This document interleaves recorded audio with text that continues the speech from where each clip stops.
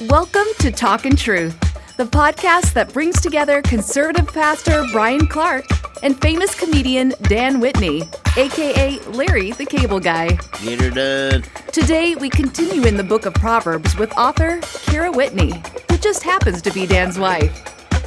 They'll be talking truth about wisdom, the Bible, and life. Now, here's Dan.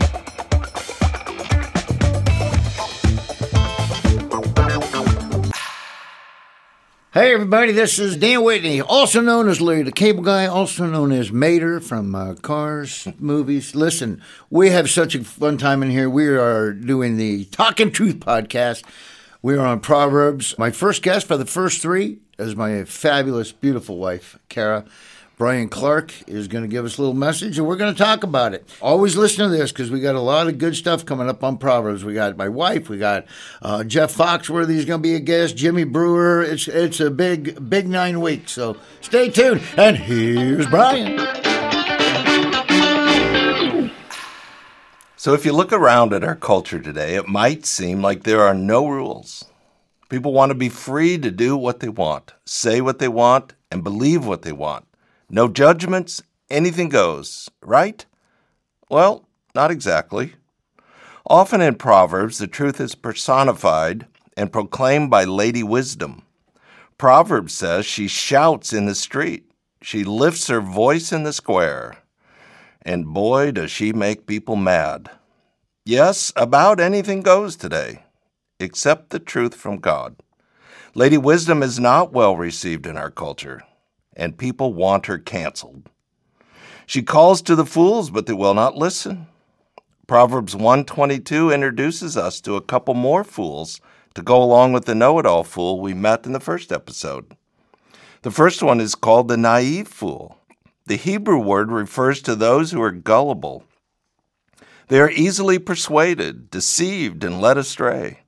Today, these are people controlled by the media or internet lies and fall prey to the latest trend, agenda, or philosophy. Lady Wisdom calls them out, but they don't want to hear it. They go with the flow, and they're tossed here and there by every wind of doctrine, as James says in the New Testament. The second fool is the scoffer. The scoffer is a regular in Proverbs. Man, he is angry and looking for a fight. Every part of his life is unraveling, but he won't admit it.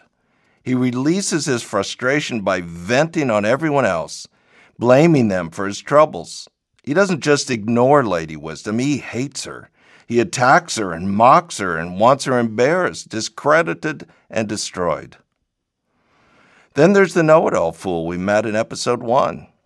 He fights against Lady Wisdom because he's the expert. He knows everything.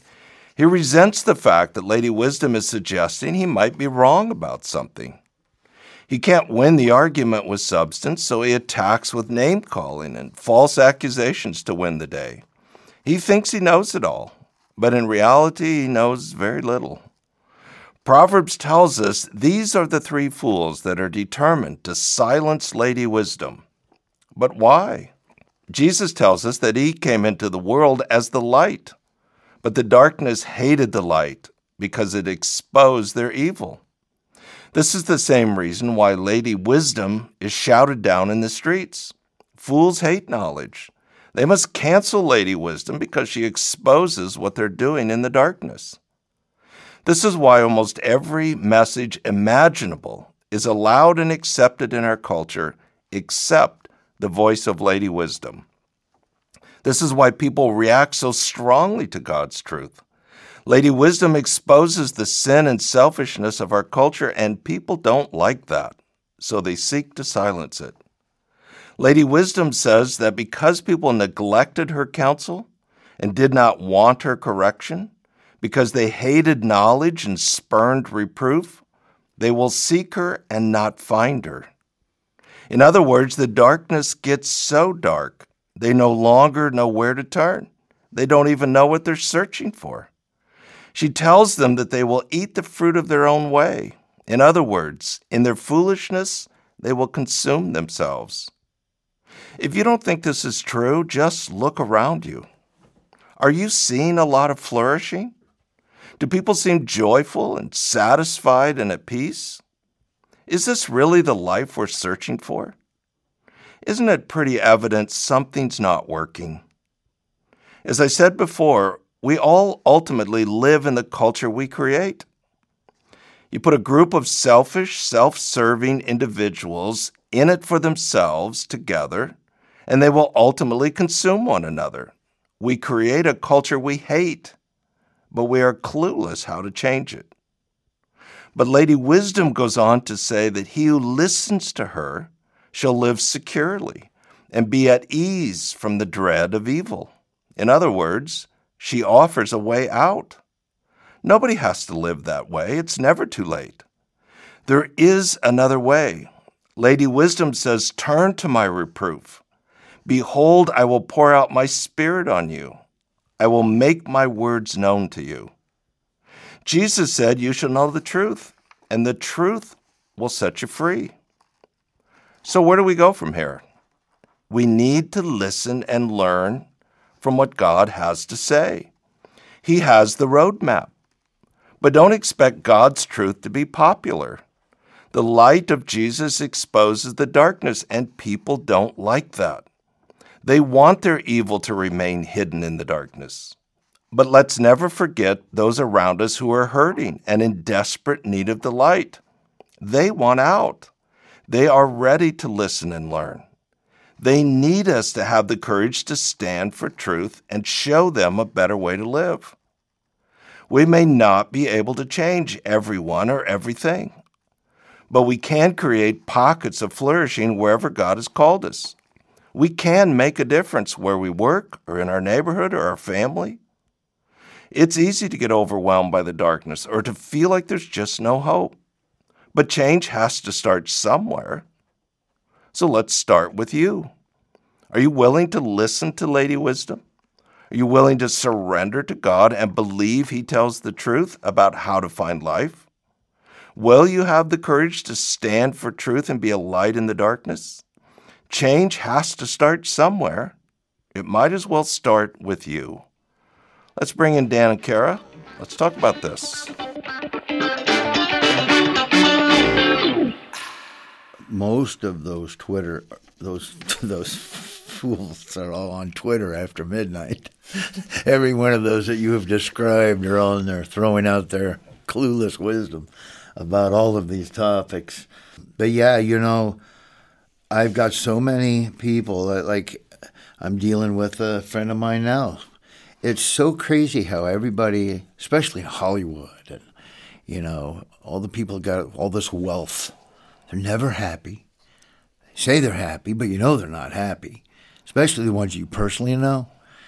But they try everything. They try all these goofy religions. They try everything. The only one they don't try is Christianity. They don't want to try Christianity. So one thing that's going to give them hope and make them happy, and they won't try that. And we've talked about this before. A lot of them won't try it because from growing up, they think it's a book of rules, and that's all it is. And they see the false prophets on television wanting money and sending out healing water. But that's not what it's about. It's not a book of rules.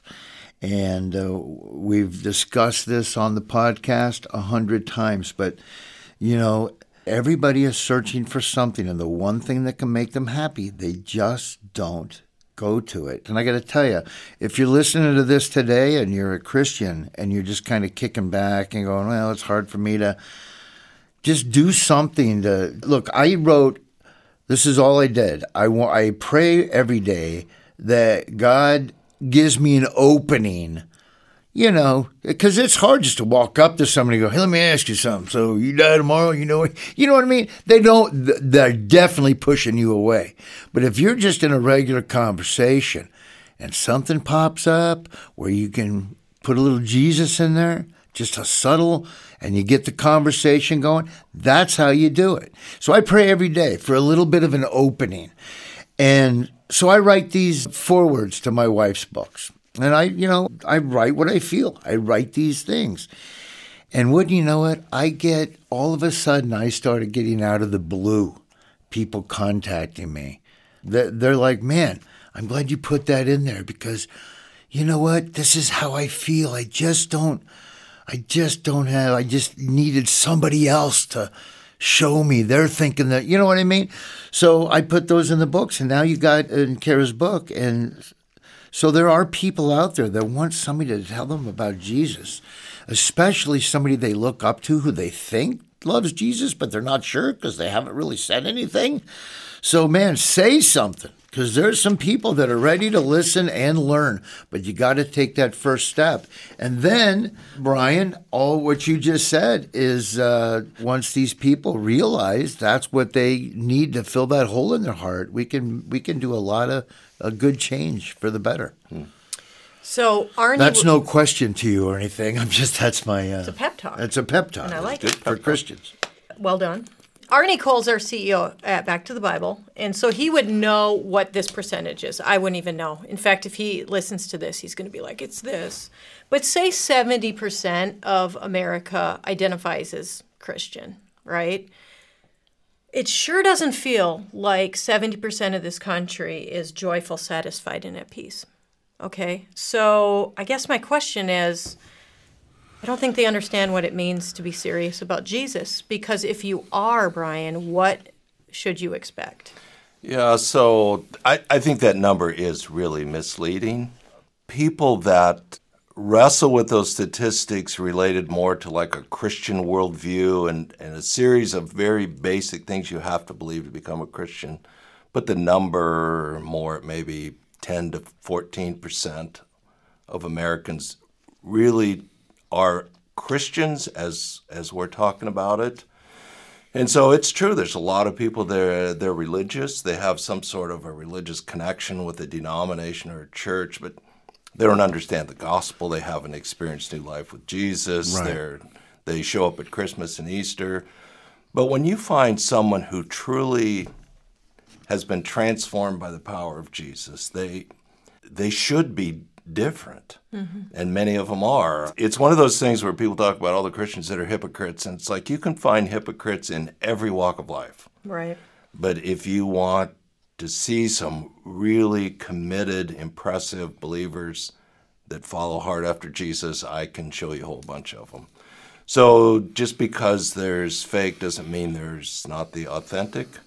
And so if what we say is true, then there ought to be a certain peace, there ought to be a certain quietness about us, a certain sense of mission, clarity around priorities and values. I mean, there should be something about us that's different. If we're going to stand in front of people and say, I used to be a caterpillar, and now I'm a butterfly, it's like the claims we make as Christians are pretty audacious. And it's like if we're going to say, I've been born again, I've been radically changed, I'm a new creation in Christ, then I better live like it, or those words have no credibility. And I think that is a problem in our country. There's a credibility problem. Dangerous for their souls then? I mean, where's the failure in that? To think that you're a Christian but not have any heart transformation whatsoever. Is it just a fear of wanting to put yourself out there? Is it something within the church that's not getting put in there? Is it too much work? Because it is work. Yeah. So I think the term Christian's gotten so watered down, church has gotten so watered down. I mean, you have churches that would go under the umbrella of being a Christian church but deny the deity of Christ. It's like that can't even make sense. A Christian church is a Christ follower church, and at the core of that has to be a belief that Jesus was God, is God, and the whole gospel that he died on the cross and he rose again. So to have a Christian church that really doesn't even believe the Bible's the inspired word of God, that doesn't believe half the Bible, that want to pick and choose, that's where it gets so confusing, because these people a lot of people would call them just cultural Christians, but they don't know Jesus. It's not a priority. That Jesus doesn't really define their values and how they live their life. And so it gets pretty watered down. I think you have others that they just don't really believe what they say they believe.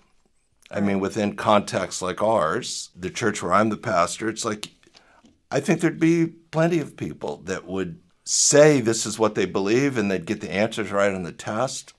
But over the years as a pastor, I've just come to the conclusion a lot of Christians don't believe what they say they believe. If we did, we would live differently.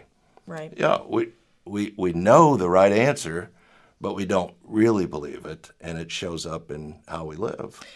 I always know I'm in a good marriage because when I'm being unreasonable, Dan can point that out. Now, it might take me a couple of days to admit that 10:42 this morning. That it might take me a couple days to admit that, and I'll say, you know what, you're right about that. I was wrong, and try to reconcile whatever it is that I've done. This is what gives me relief. I know I'm saved. Sometimes I'm like, I could be doing more. I feel lazy in my faith. You just those doubts start to play in. But I know that the Holy Spirit is constantly working on me, just like my relationship with Dan. I must be in relationship because the Holy Spirit is going, I'm listening to a sermon or I'm reading something and I just feel convicted to change. Is that a good indicator that I'm on the right track? And if someone listening isn't feeling that, what can they do to have that kind of connection, I guess? Yeah, so, I would say, and the New Testament would say, that if you can sin, so you're violating something that God has clearly said is wrong, without conviction, that's a very bad sign. There's something really, really wrong there. So if you sin, and we all do, and there's a conviction, that's evidence of the presence of the Holy Spirit in my life, and He's teaching me and growing me. So yeah, that would be a really positive thing. But I think it is a relationship, and it's not just a ticket to heaven and all's good until I die. So I have to pursue the relationship. So Patty and I have been married 41 years, and I'll tell you, she's the love of my life, but marriage is hard. You have to work really hard at it, and you think about, if I invested the amount of time in my marriage that a lot of people invest in their relationship with Jesus, I wouldn't have a marriage. It would have fallen apart a long time ago. So it's like there's nothing magic about this where you just wake up one morning and you're super spiritual. Right. You have to pursue it. You have to want it. You have to go after it, which includes going to church, includes getting involved, it includes discipleship and growth and all these things that God uses to challenge us and to grow us. But you have to make some decisions. It's not just going to happen overnight. So I think it's a good comparison. A marriage takes a lot of work. My relationship with Jesus takes a lot of work. But the fruit of that is worth every moment of that because the relationship with Jesus is beautiful. And that would come back as wisdom. It would come back as wisdom. It would come back in skillful living. The reality, going back to this proverb, is if I'm going to live all out for Jesus, there's people that are really not going to like that. And it's going to make them angry. Through no fault of my own. I'm not yelling at them. I'm not sticking it in their face. But they don't like the light shining into the darkness because the light exposes the cockroaches. Sure. And people don't like that. It's just the way it is. So if you live for Jesus at school, you live for Jesus in the marketplace, you live for Jesus next door, it's going to make some people uncomfortable. For me as a preacher, that's my job, is to stand up every week and to talk about this is what God says is true. And there's people that don't like that. It goes out over the internet, and there's maybe visitors or people that hear it, and they just don't like it, and sometimes they feel the need to let me know they don't like it. And I've accepted the fact that's just part of it. Right. That's nothing compared to what the apostles faced in the first century. It's like we in America have the luxury of living with one foot in the kingdom of God, one foot out in the world, and it's frankly a miserable way to live. Yeah. But in a lot of places in the world, even today, you can't live that way. You're either all in or you're not. You can't kind of straddle the fence. In the first century, it's either you're in and probably going to die, or you're not. And so we have a lot of Christians in America that are just kind of in the fuzzy middle, and kind of drifting along, and it's hard to figure out. Only God ultimately knows their heart and where they're at. Sure. But I think to your question, to live skillfully is to be all in. Yeah. And to stand for truth and understand that's not always going to be popular, and that's just the way it is. But in the process, the light of Jesus is going to shine into somebody's life, like Dan was talking about, and they're going to find what they've been looking for in a relationship with Jesus, and that makes it all worth the effort. But that is not an excuse to not go to people and evangelize. I think a lot of Christians think, I'm going to live this life, and it's going to be so wonderful and peaceful, and people are going to see my life, and that's how they want to evangelize. But at some point, somebody's going to do something that they don't agree with or whatever. Wouldn't you recommend reaching out to people over just letting your life and your lifestyle as a Christian be your evangelism? Yeah, for sure. You should write a book about that. Maybe. Yeah. Think about it. But absolutely, at some point we need to have the conversations. And so I'm a strong advocate of getting involved in things where I meet people, build relationships, get to know people that don't know Jesus in order to have those conversations. I just know that if I'm a hypocrite, my life has no credibility. So I need to live the gospel. Sure, yeah. That gives then the words credibility. But living on mission means I'm on the offense, and I'm trying to put myself in places where I think there's people that need Jesus. I'm not going to force anything on anybody that doesn't want to hear it. Yeah. But I do want to find the people that are looking for Jesus and be part of that story. That's one of the great privileges we have. Well, since you're a preacher, I'm a comedian. Oh, boy. They'll come down harder on you than me. I don't know. I haven't been a comedian. Do I get more forgiveness? Yeah. Do you respond to them?